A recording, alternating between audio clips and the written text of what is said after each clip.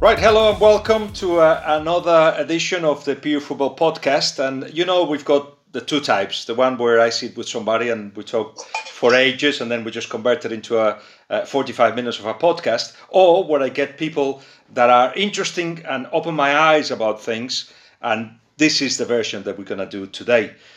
We've got three Evertonians, Sarah Britson, Paul Diesck and Ryan Williams, who, as I say, are going to help me understand what's happening with Everton. And I'm not talking so much on the pitch. I have my own ideas of what's happened in recent times on the pitch, and we will discuss that, of course. But I want to know what's happening beyond the pitch. What is the bigger picture? And this is a format or a forum in which those things can be discussed. We have promised to be honest and direct and but always from a kind of loving way. We're just going to try to get to understand, or myself anyway, to understand what's happening at Everton.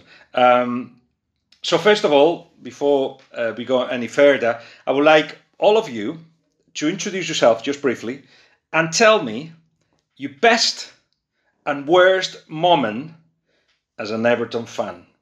Who wants to start? All right, I'll start. My best. So next month actually is the 50th anniversary of my first game at Goodison. You are Paul, by the way. Remember I'm Paul. Sorry, I just a little introduction. Yeah. So next month is my 50th anniversary of my first game at Goodison. The best moment ever as an Evertonian, it was 1984 FA Cup final against Watford. It was the first time I saw Everton win. So that was definitely my best moment.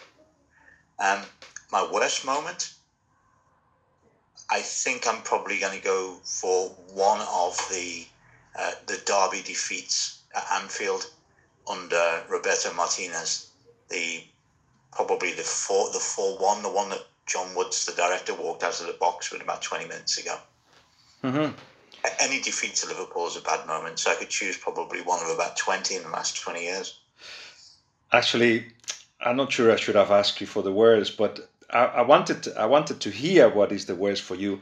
For instance, to see how recent the worst has been for you, and also as a proof of what it means to be a football fan, not just an Everton fan, because being a fan, it's linked with the good and the bad. So, Ryan, you gonna go first? Yeah, no problem. So I do the American Toffee podcast is kind of what I do to vocalize my frustrations and love for Everton. I do that with two other Americans. We've had Paul on. I know Paul. We do talk every now and then for full disclosure. I also do work in football part-time for a company called the Scouted Hub and do recruitment services across the spectrum as well as business strategy. I have articles out there too. So I'm probably not exactly your typical fan, which is fine. Best moment. The first time I walked into Goodison would have been about 2008, I think. I was already a fan, but just walking in there is a longer experience that is almost its own pod worthy. It was all over. Like, it just kind of totally captured me. It was kind of a strange feeling, and been a crazy Everton fan ever since. Worst moment. I'd probably say the Southampton loss under Koeman, because it was the first time I remember thinking just this feeling of hopelessness, of thinking, what has happened here? And I was already skeptical of the business they did that summer too. And I knew the numbers. I have a business background. Paul and I both do. And I was shaking my head thinking this could go really south. You know what I mean? So that's, I think when you feel helpless, where you're just almost dispassionate and you're watching something happen in front of you, it can be unnerving. That was probably the lowest, I think. Mm-hmm. Sarah? I think one of my highlights is probably only going to be one highlight, really, over the last few years. I'm a fourth generation Evertonian. I'll give you two highlights. Probably being in Anfield, Ken Chelsea scored two absolute rockets of goals.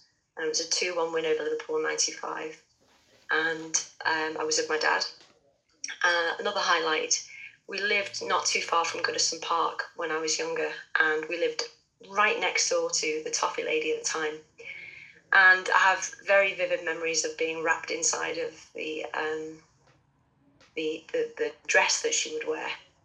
And I think that's probably a highlight for me. There's probably been many. I think probably sitting with my dad over the last few seasons and realising that we will probably never amount to the golden sort of highs that he had from about 1962. So I'd say a culmination of all of those things being the bad thing, really, just that realisation as an adult and looking at my dad, sort of that generation, and realising that what he's done to me by giving me this. So yeah, I'd probably say that. Ryan is linked to football outside his love of Everton. Sarah and Paul, is your life close to football as well when you're not at Goodison Park? Paul, would you like to go first? Not for me. It's just a massive hobby. So I have a sort of like a business background, a commercial background, and I'm really interested in how Everton is run as a football club. And you know, when you and I first started talking about Rafa Benitez, and to me, he was a symptom of a cause. He wasn't necessarily the problem himself. And I know that we'll talk about other things more difficult. And I think one of the issues that I personally have with the club is that identity is like trust. You only have one shot at it, and if you lose the trust, then you lose it. You never get trust back if you lose trust. And I think identity is the same, especially an identity that's built up over nearly 130 years now. And I think that the people that run the club, the owner, the board, and any of the people who are in senior positions have to recognise the value of that. It's okay talking about being a community club and this, that, and the other, but the fan-led football review that's going through English football at the moment is all about this. It's all about recognising the value of the club to the local community in terms of like smaller clubs, but in terms of clubs that are global brands, it's equally important to do that. And at their peril, the people who run the club ignore that, because ultimately, and I really believe this, we're the true custodian. Football fans are the true custodians of every single football club, big or small. And the owners are passing ships in the night. They buy the club. They may make good investments. They may make poor investments. They sell the club for more, the same, or less money than they bought it for, and they move on. The real custodians are the four of us, the people like us, and there are millions of people around the world who are in exactly the same position.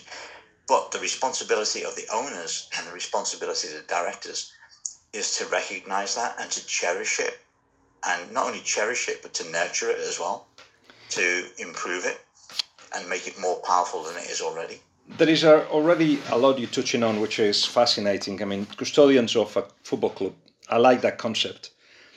At the same time, all the clubs, especially the Premier League clubs in particular, but every club in the big leagues, want to bring on board other communities, other countries, other sets of fans that don't know so much about where the clubs come from or what the community in which they settled is in.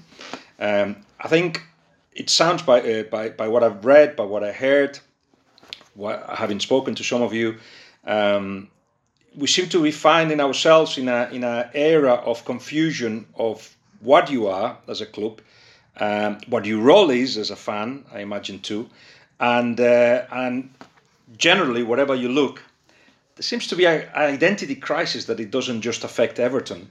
Tell me what Arsenal is about.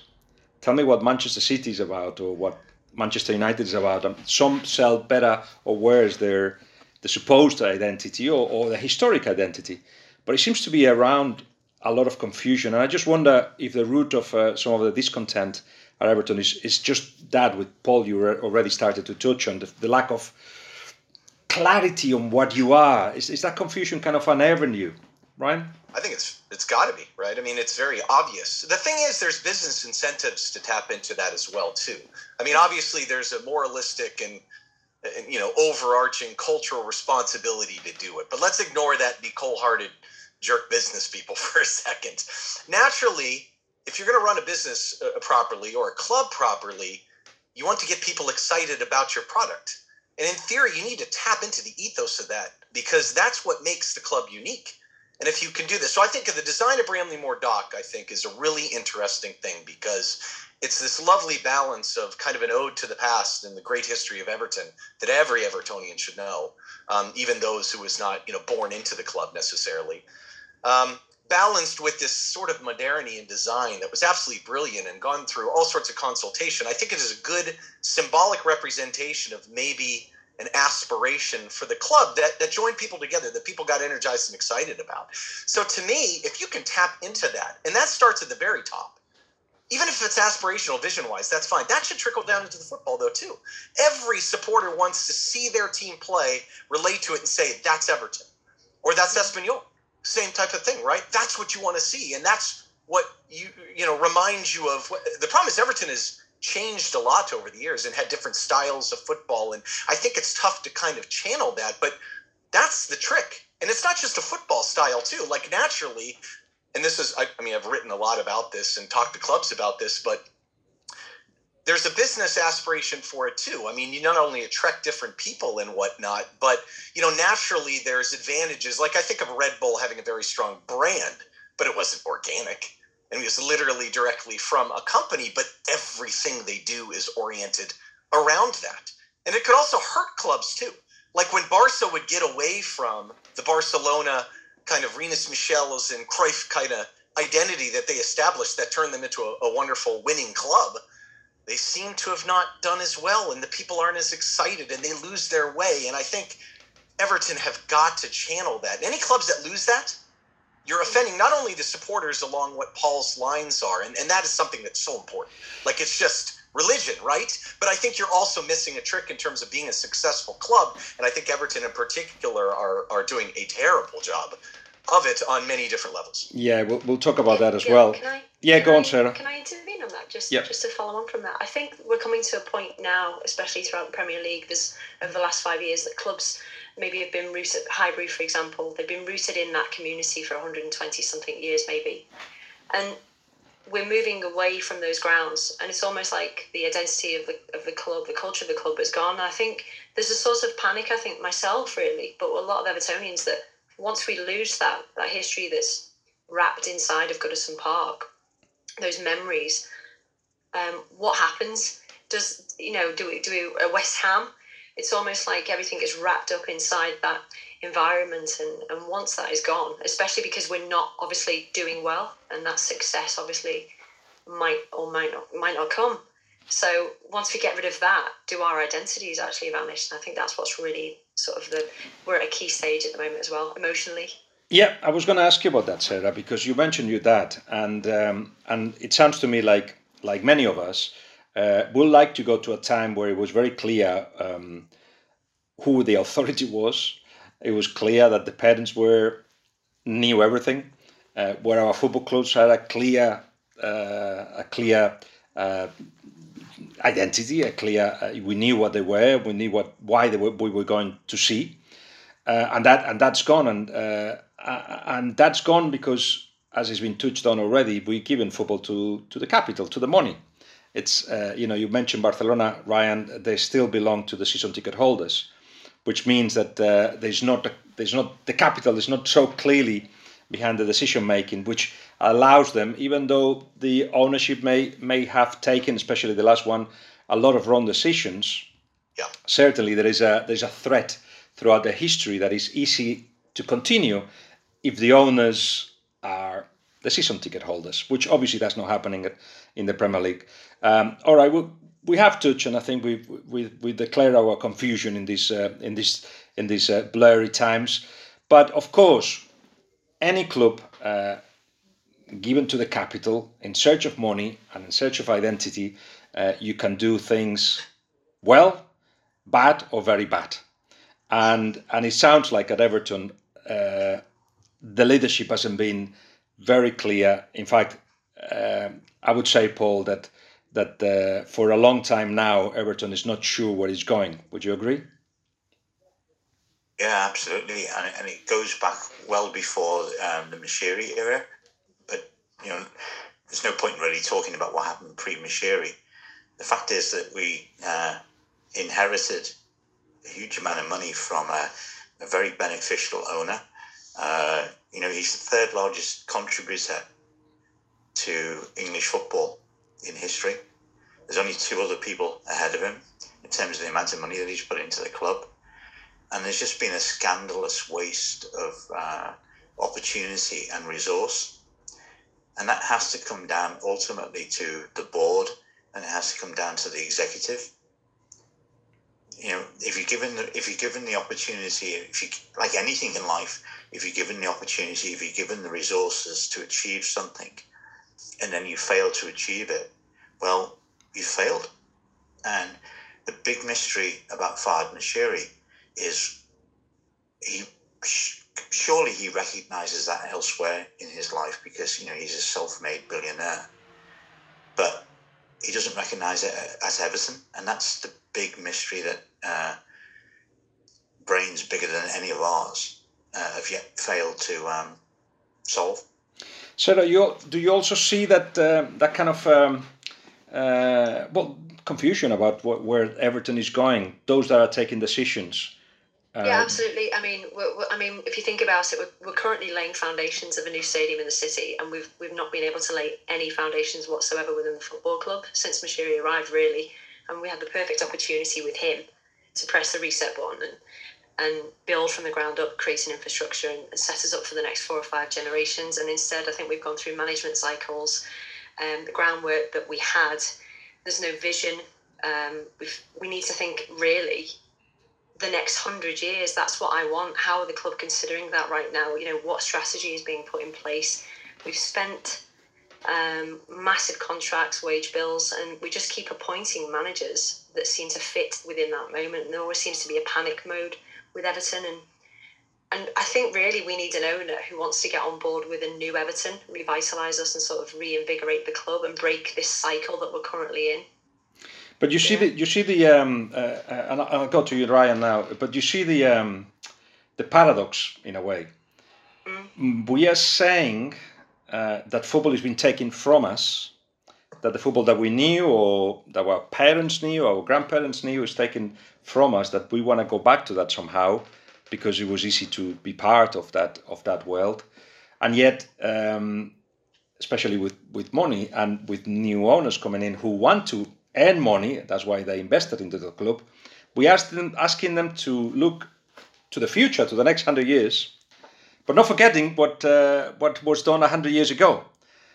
It's not easy, isn't it? I mean, to be honest, money in football is nothing new. I mean, we had John Moores running Everton for, I don't know, how long was he there, Paul? Was it 20 years or something? It was quite a long time, wasn't it? It's early 60s to late 70s. So and this guy was a major investor in the city. I mean, a university is named after him. I mean, the Moores are a massive family, massive institution. And I think for somebody of Mashiri's, like Paul said, business acumen, you don't expect that they will be Evertonians throughout the stewardship, but you at least expect that they will try and increase the value of their asset.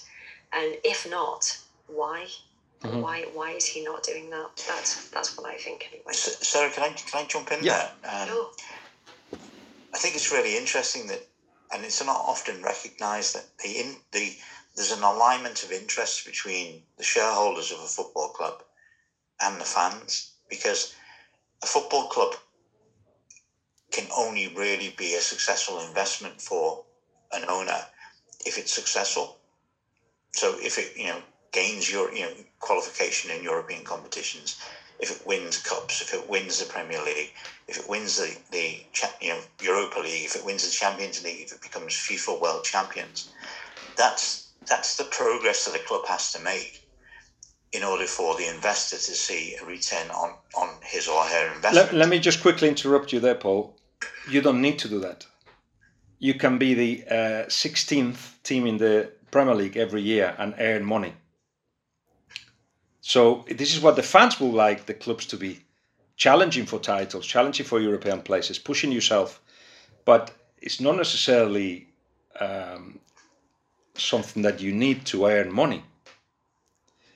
See well, that? that's true, but I would use American sports as your good analogy on that one, or where you don't have relegation. There's no fear that you're going to leave the league. Yet certain owners are still just hyper competitive. They'll throw as much money as they possibly can. Now, most of those, with the exception of baseball, have salary caps. So, I mean, you're on, in essence, an equal competitive foot with your fellow owners. But they do it for other reasons. And the thing is, Moshiri is throwing money at the problem like crazy.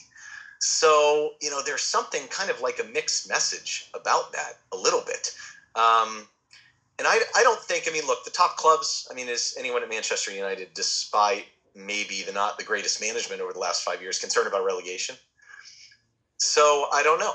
That's a good point, though, Ian. Some of them you've invested, you've managed to get into the club.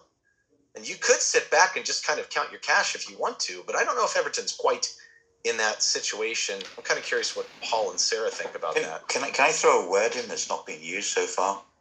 Mm-hmm. And it's winning. Surely if you're a participant in one of the most competitive leagues in the world, it doesn't really matter if it's competitive or not, whether you're in the Premier League or League One, League Two, whatever. If you're a professional sports organisation, your sole objective from a footballing point of view has to be winning. Otherwise, what are you doing? Why what are you existing for? From a purely football perspective? The problem is the how. It's the how you try to win. And if you know how to win, or if you know how to maximize the potential that you've got in your hands, or you've got a direction, you've got what we call in Spain, which defines all that, criteria. If you have criteria, you know exactly where you're going, you know which managers you're going to get, you know which profile of player you're going to get, you know what director of football you're going to get. Quite clearly, at Everton, it's not the same. It's not the same Roberto Martinez, that Carlo Ancelotti, that Ronald Koeman, and Rafa Benitez. Not the same. Paul, you said that Rafa is a symptom of the problems at the club. Please expand on that. There's almost no scenario that you would ever think of before the events occurred where you would take an ex-Liverpool manager that has a career that had certain high points, including obviously Liverpool winning the Champions League, but in recent years had declined somewhat in terms of his ability and his competitiveness in the environment in which he operates. Becoming a manager of Everton Football Club, there's a thing that I think that is very relevant to Farhad Moshiri's reign. Yeah. Well, it's certainly inconsistent. And Guillaume, I think you hit the nail on the head. So I think it's worth just taking a quick, brief history of the Moshiri reign, because when he came in, I think people were excited and he spent a ton of money in 2 years. But I don't know if the wherewithal wasn't there. He wasn't thinking of the trickle-down effect of how that would affect things in the future. But he made a massive change 2 years in to bring in a new director of football. He cleaned house on the football side. And Marcel Brands came in from PSV and had a great track record there, as well as Alkmaar. And he listed, when he first got hired, all the things that I think people wanted to hear about the club. He talked about what sort of managerial appointment he wanted to make. I don't know if you remember all this, but this is fascinating, right? He said, I want someone who's a modern manager, modern tactics, that works with the director of football model and was really good with young folks, because to your point initially, the criteria or the expectations are different, and the goals matter, because if Everton's goal is to ever win the league again, that's a little different kind of approach from a recruitment standpoint, from many standpoint, as just maybe trying to sneak in Europa in the next couple of years. Those are different approaches. And really, what I struggle with is, if you're a business person, then fine. Let's translate football success to kind of what Paul's saying from business parameters. Is buying a player any different than managing a financial portfolio? In many ways, it's not. It's an investment in return. And so what's your problem? You think a savvy business person could sit back and say, all right, our general market value as a proxy for the ability of a club is X. And the difference in the gulf between us and the top 4 clubs is $250 to $400 million in market value. Now, just mathematically, a business person could sit there and say, well, we've got to get there. So how do we do that? I mean, it lends itself to a certain approach. That's a little bit independent of identity, because that's more the how that you're talking about. But the approach has got to be a certain way. And Everton have shown absolutely zero discipline around that approach. I mean, initially it seemed like we were taking those steps under Marcel Brain. So recruitment seemed to make sense. We were kind of recruiting for a relatively modern system. Marco Silva was an odd choice, but ultimately, when it turns out, the director of football truly did not have the ability to take that identity of a club, which is probably never really passed down to him, and try and forge that and put it into the football and be consistent. It just seems, like you said, he's jumped from manager to manager, because what does Marco Silva and Carlo Ancelotti have in common? Yeah, exactly. What does the recruitment under one have to do with the other? Would you ever buy Alon for $22.5 million, who I love as a player, but if you're Everton and you have aspirations for one goal, you can't do that. There's no return on that investment. You have to recruit in a certain way that some of the smaller clubs have done very successfully. And that's, I think, why practical business people, at least like myself and Paul, look at and we're like, what are they? It just seems so obvious for us sometimes. And that's, I think, why it's very frustrating, at least for me. I think is to carry on from that. I think with Mashiri on the surface at the time, he threw money into the club and maybe wanted the Hollywood sort of, within 2 years, some sort of Hollywood move. But I think he never actually cleaned house, and he put Marcel Brands in place, which I was at the time quite excited about and loved the idea of a director of football. But again, he was never really given a specific role. Typical with Everton, we don't actually know the roles of people within the club. And I think because we've never actually cleaned house, this is now what we have as a result. Yeah, planning, structure, these are words I heard from all the managers. These are big words, but I think they're quite empty in content. And that's we go back to the idea of whoever takes the decisions right at the top need to have a path of where he wants to go. It doesn't seem that to be the case. Paul, we lost you there for a second, I think, but you started to say, I want to take issue with something you said, that Rafa Benitez was a manager in decline. Let's say, yes, he is my friend. If I defend him, it's for 2 reasons. One, because I see his work close up, and I've seen his work close up for a long time, and I can identify. I'm a UEFA B coach myself, and I've got 20-odd years or 30-odd years of experience in football. I can identify a manager that works well, or a coach that works well, and one that doesn't. I can identify that very well. And 2, because I'm the kind of guy that in school, if somebody got bullied, you'll have me there, even though I may be the worst fighter or not the quickest with words, but I will be there. In any case, you talk about decline, and I'm telling you, he was in China. Doesn't mean decline. There was a financial reason behind it, but he was creating a whole culture of the club, and they wanted him to stay, but decided to come back. Before that, he did a really good job at Newcastle, and Newcastle fans will tell you that. I'm gonna just quickly, and to you, Paul, in particular, I'm gonna explain to you, I think, how Rafa convinced the owners of Moshiri to take him on board. And then you have to come back to me for the reasons why you wouldn't take it, and also how this pains his approach and the things he's saying, how does that look in the bigger picture? Because I've got the impression that when Rafa interviewed, and he did really well interviewing, because he interviews very well, close up, it's not the person that you know.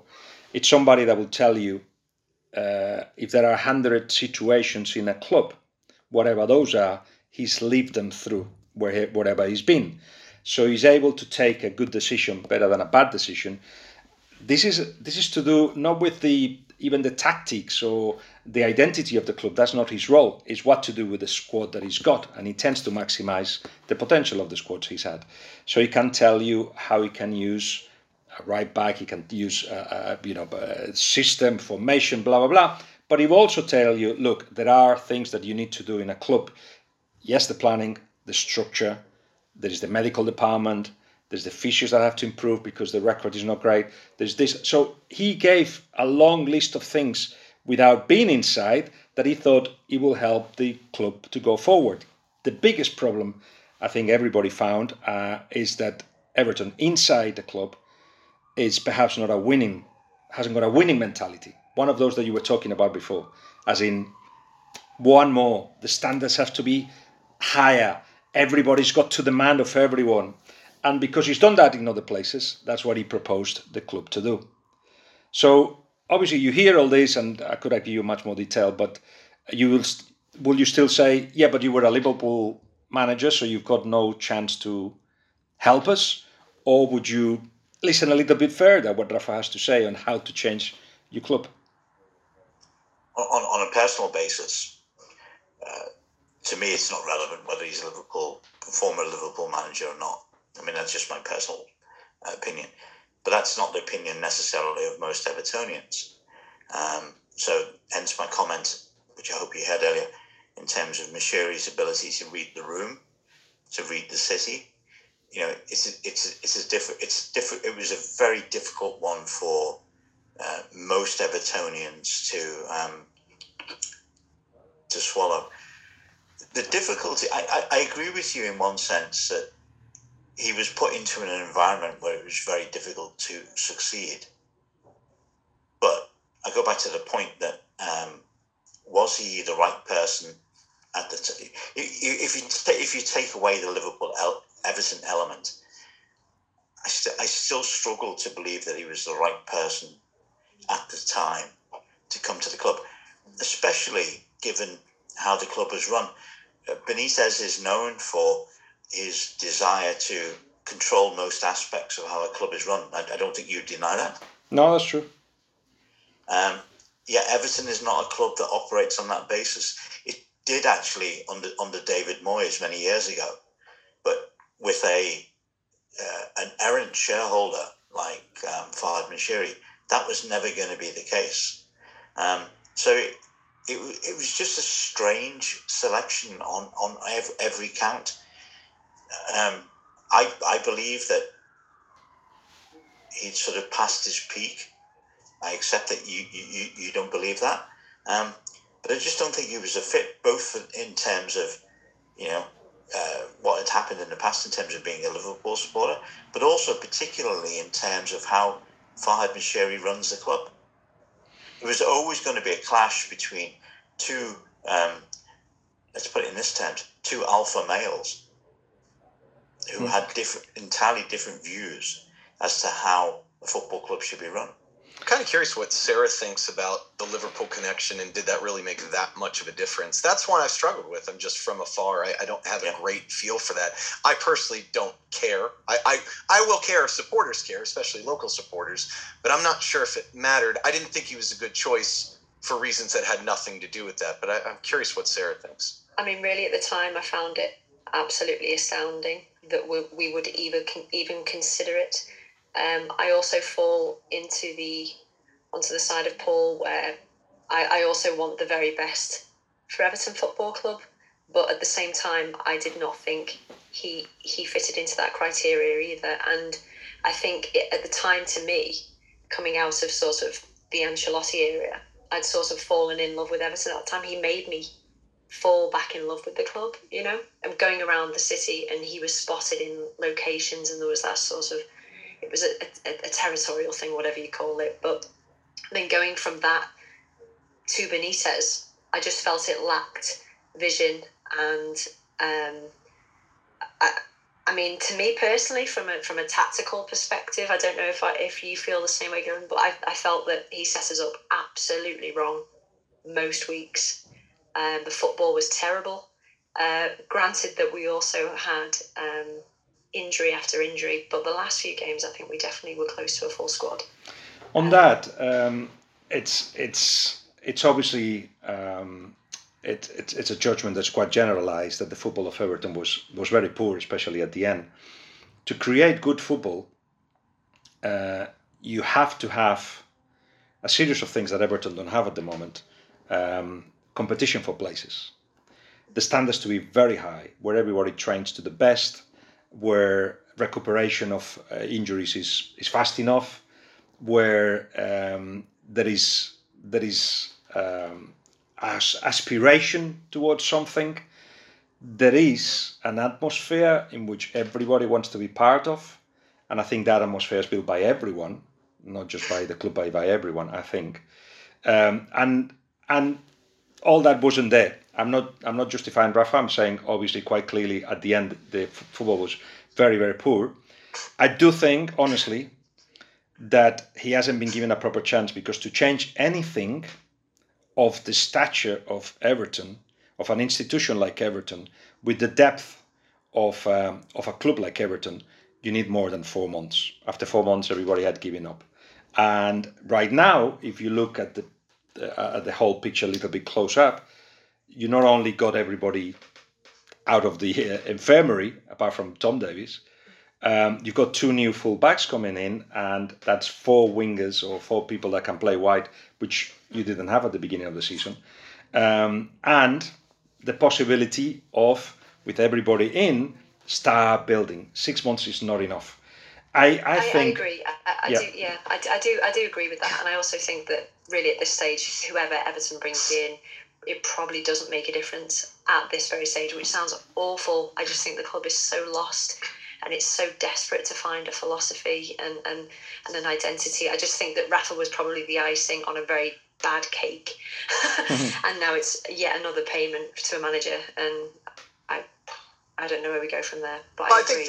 I think there are multiple levels, though. I mean, it's one thing to say that he's in a tough spot because, I mean, clearly, if you want someone that's going to be controlling in all aspects of the club, don't bring in a manager like Rafael Benitez when you have a director of football. I mean, granted, we know Brands wasn't really doing much at the end, at least to play that actual role.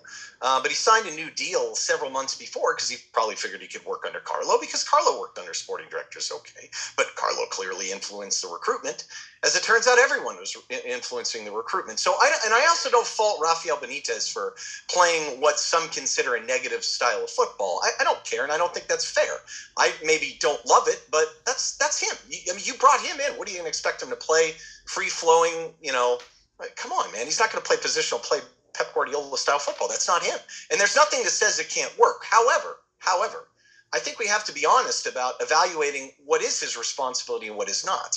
And I think it'd be very hard to make the argument that, and he probably didn't do himself any favor up front by talking about it in glorious terms as player audits, about how he utilized the players and how he set up the team. And I think there are a lot of reasons why maybe that happened. And clearly the guy is not a dumb manager. I mean, we know that. No one would make that assessment. But it was very hard to watch the team every week and not point out multiple different ways where that player is not used to being used in that way. That setup doesn't make a lot of sense. And it was very difficult to see, the other side be more organized than us virtually every match, to some extent more, to some extent otherwise. And I don't know if it was him just being stubborn about forcing. At first it was the 4-2-3-1 and then the 4-4-1-1 and certain things about him that I'm sure he believed and had convictions would work. But I mean, at one point, you got to hold him accountable for performance. And I just felt like the team is not as bad as some people are describing. And I feel like you've got to hold him accountable for that. And we were not getting better, even as we were getting more healthy. So, I could go through many, many examples. Guillaume, you've heard me probably say them several times. But so, yes, he was not set up to be in a great position. It was a tough spot for him to be in. And much of that is the leadership of football club, not necessarily him. But on the other hand, too, I don't think he was doing a very good job with what he was given, and I would expect someone else to come in and do a better job, frankly. The last thing I want to say about Rafa is that quite clearly he was made the villain of the whole piece, and it was easy for that to happen. I think if you listen to what we've spoken for the last 45 minutes, everybody will realize, and everybody that really knows Everton much better than me will realize that you have to look at what's happened before, and it wasn't just the sole responsible for what's happening. But now that we've moved on from Rafa, Paul, knowing a little bit what's inside, and not just from Rafa, but you know it too, bringing what it could be an exciting appointment, like a young manager with a lot of ideas, doesn't seem to me either the way forward for Everton, because there are so many decisions that have to be taken inside the camp. You have to unite everyone. I think there was enemies inside the camp to the last managers. All that has to be clear, as Sarah described. But who do you give Everton to? What, as fans, but as fans with knowledge, what do you think the next step should be for the club, Paul? Well, let's real quick though. Yeah. I mean, we're talking about there's a manager appointment right now, and then there's restructuring the football club in a modern way that could be successful downstream. I mean, clearly there's no sporting director now. There's no head of analysis. There's no head of scouting. The entire medical team is left. I mean, it's completely an empty slate. The only thing that hasn't changed for the most part, and it's changed somewhat, is the board. I'm totally queuing up Paul here, by the way.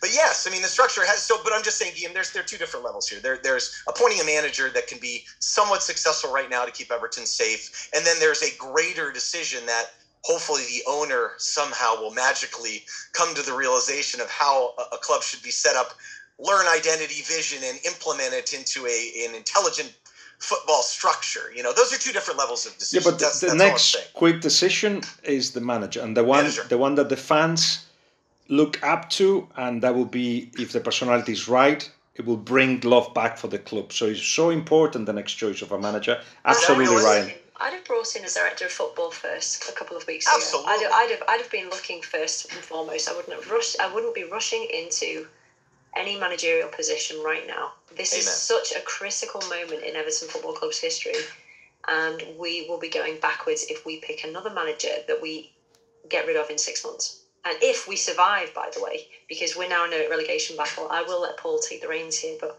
director of football for me all the way, and then appoint somebody who has the capacity, the vision, and the ability to take Everton Football Club on his shoulders. Or his or her shoulders, of course, I should say. But I do believe that this is a massive burden to take on, and they have to be extremely strong-willed. I agree with much of that, Sarah. Unfortunately, I think that the decision will be based on short-term need rather than the long-term benefit to the club. And the short-term need, given our financial situation, the fact that we're currently loss-making, and we've been loss-making for 5 of the last 6 years, and we've got a huge capex requirement in terms of the stadium going forward. It's absolutely critical, obviously, from a shareholder perspective, let alone from a fan perspective, to stay in the Premier League.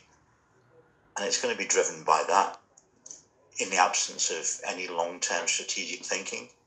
And I'm part of something that's called the 27 Years campaign. And that's about, asking Fahad Bashiri to make the right decisions that are in the long-term interests of the club, not just the short-term. It might be because we're in such a difficult position now in terms of our league position that we need to look short-term. But if we need to look short-term, it has to be short-term. And then when we get to the end of the season, and if we stay in the Premier League, we have to throw all of that away, and we have to sort of start from almost from the beginning, 6 years in, ridiculous, and £500 million in, ridiculous as it sounds. And we have to build a club from the bottom upwards, and that means that we need to bring in strong leadership. We need to bring in a chairman who can control his shareholder. The best businesses obviously hope to have great shareholders who do everything that they should do. Everton don't have that. They have a guy who's prepared to put lots of money into the club, but he acts in a very irresponsible way because he he does things that he's not qualified to do. So if he makes a recruitment decision, you've got to compare that recruitment decision to the recruitment decisions that like Manchester City or Liverpool or Chelsea would make, and the quality of the people who are making, in football terms, the quality of the people who are making that decision in those clubs. Because at the end of the day, this is a competition, and you only compete by making good decisions. And it's this absence of making good decisions, this absence of having a long-term strategy, of being willing to bring people in from the outside who know how to run a football club, who know how to run a business. It doesn't really matter if we don't mend that bit. It really doesn't matter who we bring in as a manager, because we're only 6 or 9 months away from the next disaster.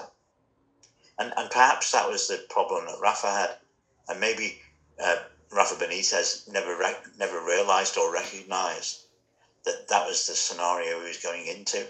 Because we have a chairman who's a great salesman, self-confessed great salesman, and I'm sure he would have given a fantastic eulogy, well, not eulogy, but a fantastic speech about the prospects of managing Everton Football Club under his chairmanship and under the shareholding of Fahd Moshiri. And perhaps Rafa was bought into that, maybe too willingly. But that's the past. The future is Moshiri has to change the way that he runs the club, and has to allow professionals to run the club on his behalf. And he has to act like a shareholder, not like a director of football, not like a chairman who might want to choose a manager. Now, and I think that's part of the problem right now in the short term, to just interrupt quickly, Guillaume. And I think the reason why people feel a sense of hopelessness, frankly, because think about it. Who would make the decision right now to bring in a manager?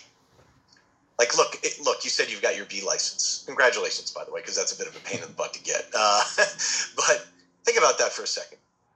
I mean, who on the board? They appointed Graham Sharp, who's a lovely guy and was a heck of a footballer.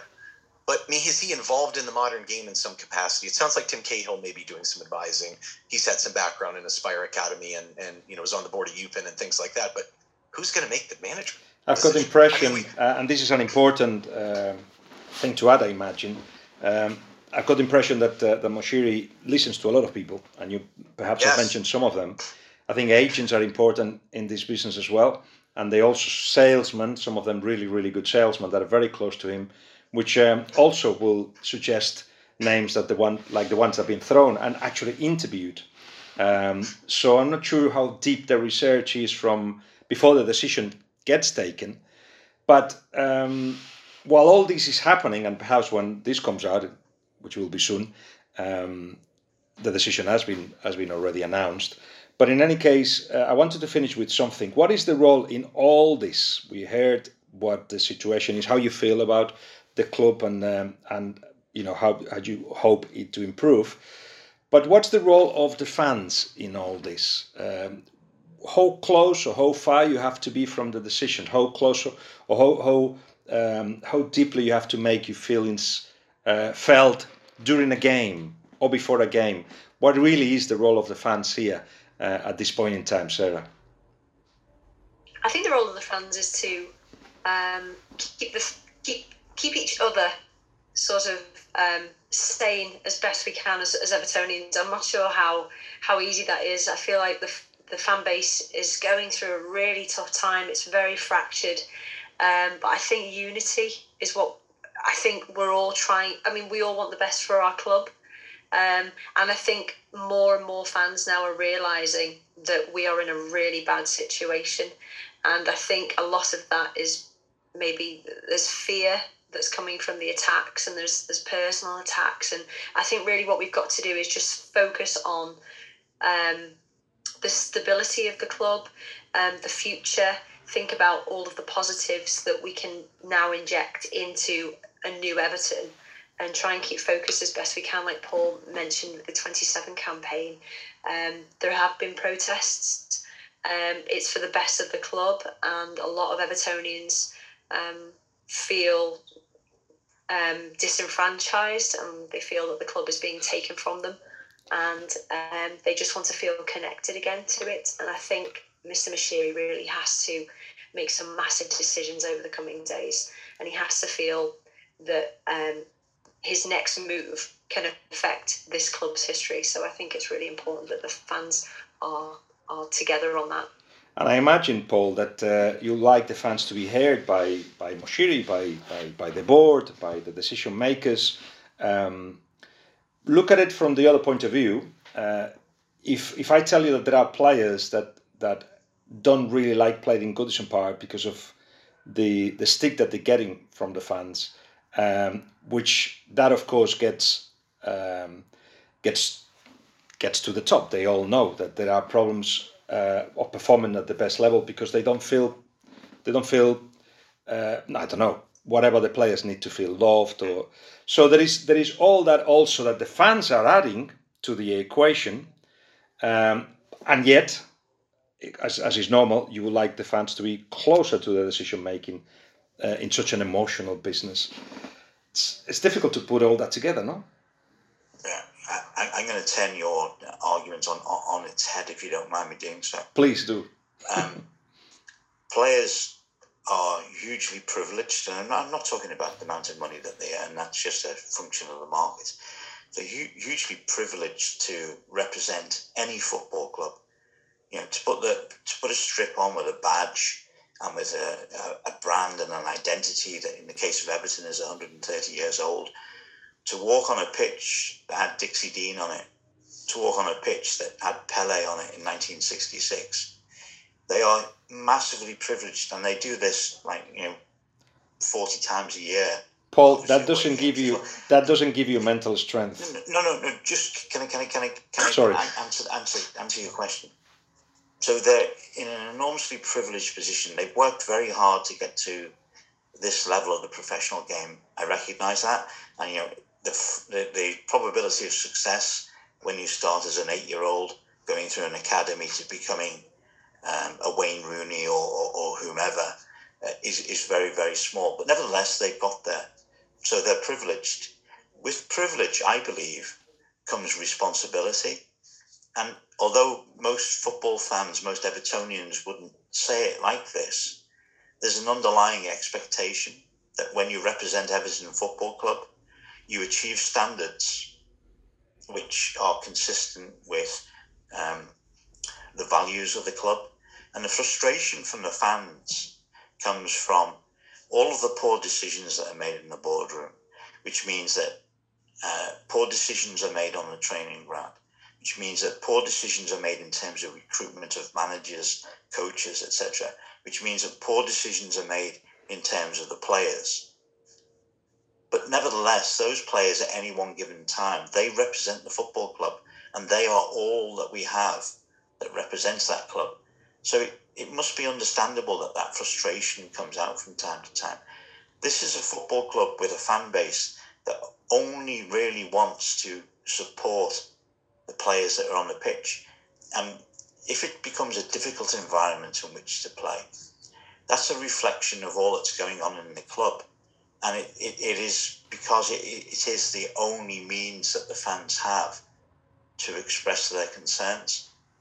You just nailed it. It's the lack of transparency. I think that's the biggest issue. People don't even understand the context of why we bought half these players. And that's very low level. That's more micro level thinking of what Paul's saying, but it's all a trickle down effect. I mean, why is Goodison in uproars, can't stand Solomon Rondon randomly? Do they truly have an appreciation that he was a 31-year-old free from Russia, that had played for Rafa, and I think every manager deserves someone that can advocate for them and fit his tactic. Do people have an appreciation of how difficult a job he was thrust into due to injuries, things like that? So if there's no context or there's not a dialogue with fans and they can understand the decision-making, it's hard. And I think a lot of fans will tolerate maybe a lack of a standard, at least now, if you felt like there was a direction going forward that you could get excited about. I think people would have a little more leeway. Right now, to Paul's point, people are frustrated. I mean, maybe less mature folks than us, very mature adults here, may even lash out because they feel apprehension, they feel fear, they feel frustration on the lack of direction. And what's scary, at least for some of us that maybe know a little bit about how football works, I look at how we're making this next managerial appointment, and naturally, almost any name you throw up there, people are going to flip out. You mentioned agents. I mean, would people not flip out? Now people are actually getting more savvy about how football works. I think that is a good event. But some people need to also explain some of the finer nuances. Like, you can't just jump and say Victor Perea should not be our manager because he's Kia's idea, because Kia has guided his career forever. You know what I mean? Like, I get why people would be frustrated about that, but it triggers people because they don't have context. There's not dialogue. They don't understand maybe some of the decision-making. They don't understand the role agents play. They don't see anyone that is part of the decision-making process that says, I'll bet you that guy's going to make the right decision because they're qualified. You're chairman of a club. Think about it. Would you entrust the day-to-day management of that club to someone that doesn't know football as well as you, if not better, that you can look at and say, I know that gal or guy is going to make a proper decision on a day-to-day basis? My God, look at what we did this January window. No Evertonian should be happy about that. If you really pulled back the layer on that one, look at the prices we paid for these guys, and some of them are the two fullbacks are decent players. I mean, you start to look at this. It's just it's frustrating. There's a frustration, exactly right. I think there is a frustration too, isn't there, in the fact that we're seeing clubs like Leicester and Aston Villa looking to be set up so much better than we are. Right, Brentford. Yeah, exactly. You know, clubs that absolutely no disrespect, I mean, to any of those clubs that I've obviously brought up, but there is an element of bewilderment that we have spent, 600 and something million, I think Mashiri's actually pumped into the club, and we've actually got nothing to show for it. Well, Paul, Sarah, Ryan, you're giving me a lot of food for thought. And I've learned a lot as well. I understand much better the frustration. I was trying to bring a little bit of light and greenness to what's happening at Everton. And please, I think wrong fan base. I think we're at the moment we failed a little bit. But one thing you have to say, your passion is what drives the club in many levels, and your passion is really deep. And your understanding of the circumstances that's taking Everton here is also that you've taken a lot of time to think of. That also is very positive. If everybody does that, then the reactions, and sometimes it will be instinctive, and sometimes it will be animal reactions, because we're animals after all. They probably won't be the best ones. But if you think about situations, if you try to understand them as we've done here, you get to know the world a little bit better, which is what we've done. So I want to thank you. It doesn't excuse some of the behavior, though, too. Yeah. I mean, because that's what you're getting at. We still should be civil animals despite our frustration. Not depending whether forum you do it. So anyway, that's a different discussion. But I want to thank you for your time. It's late at night. You probably haven't had dinner yet, so I'll send you back to dinner, and Paul is going to a meeting. So again, thank you very much for your time to the three of you.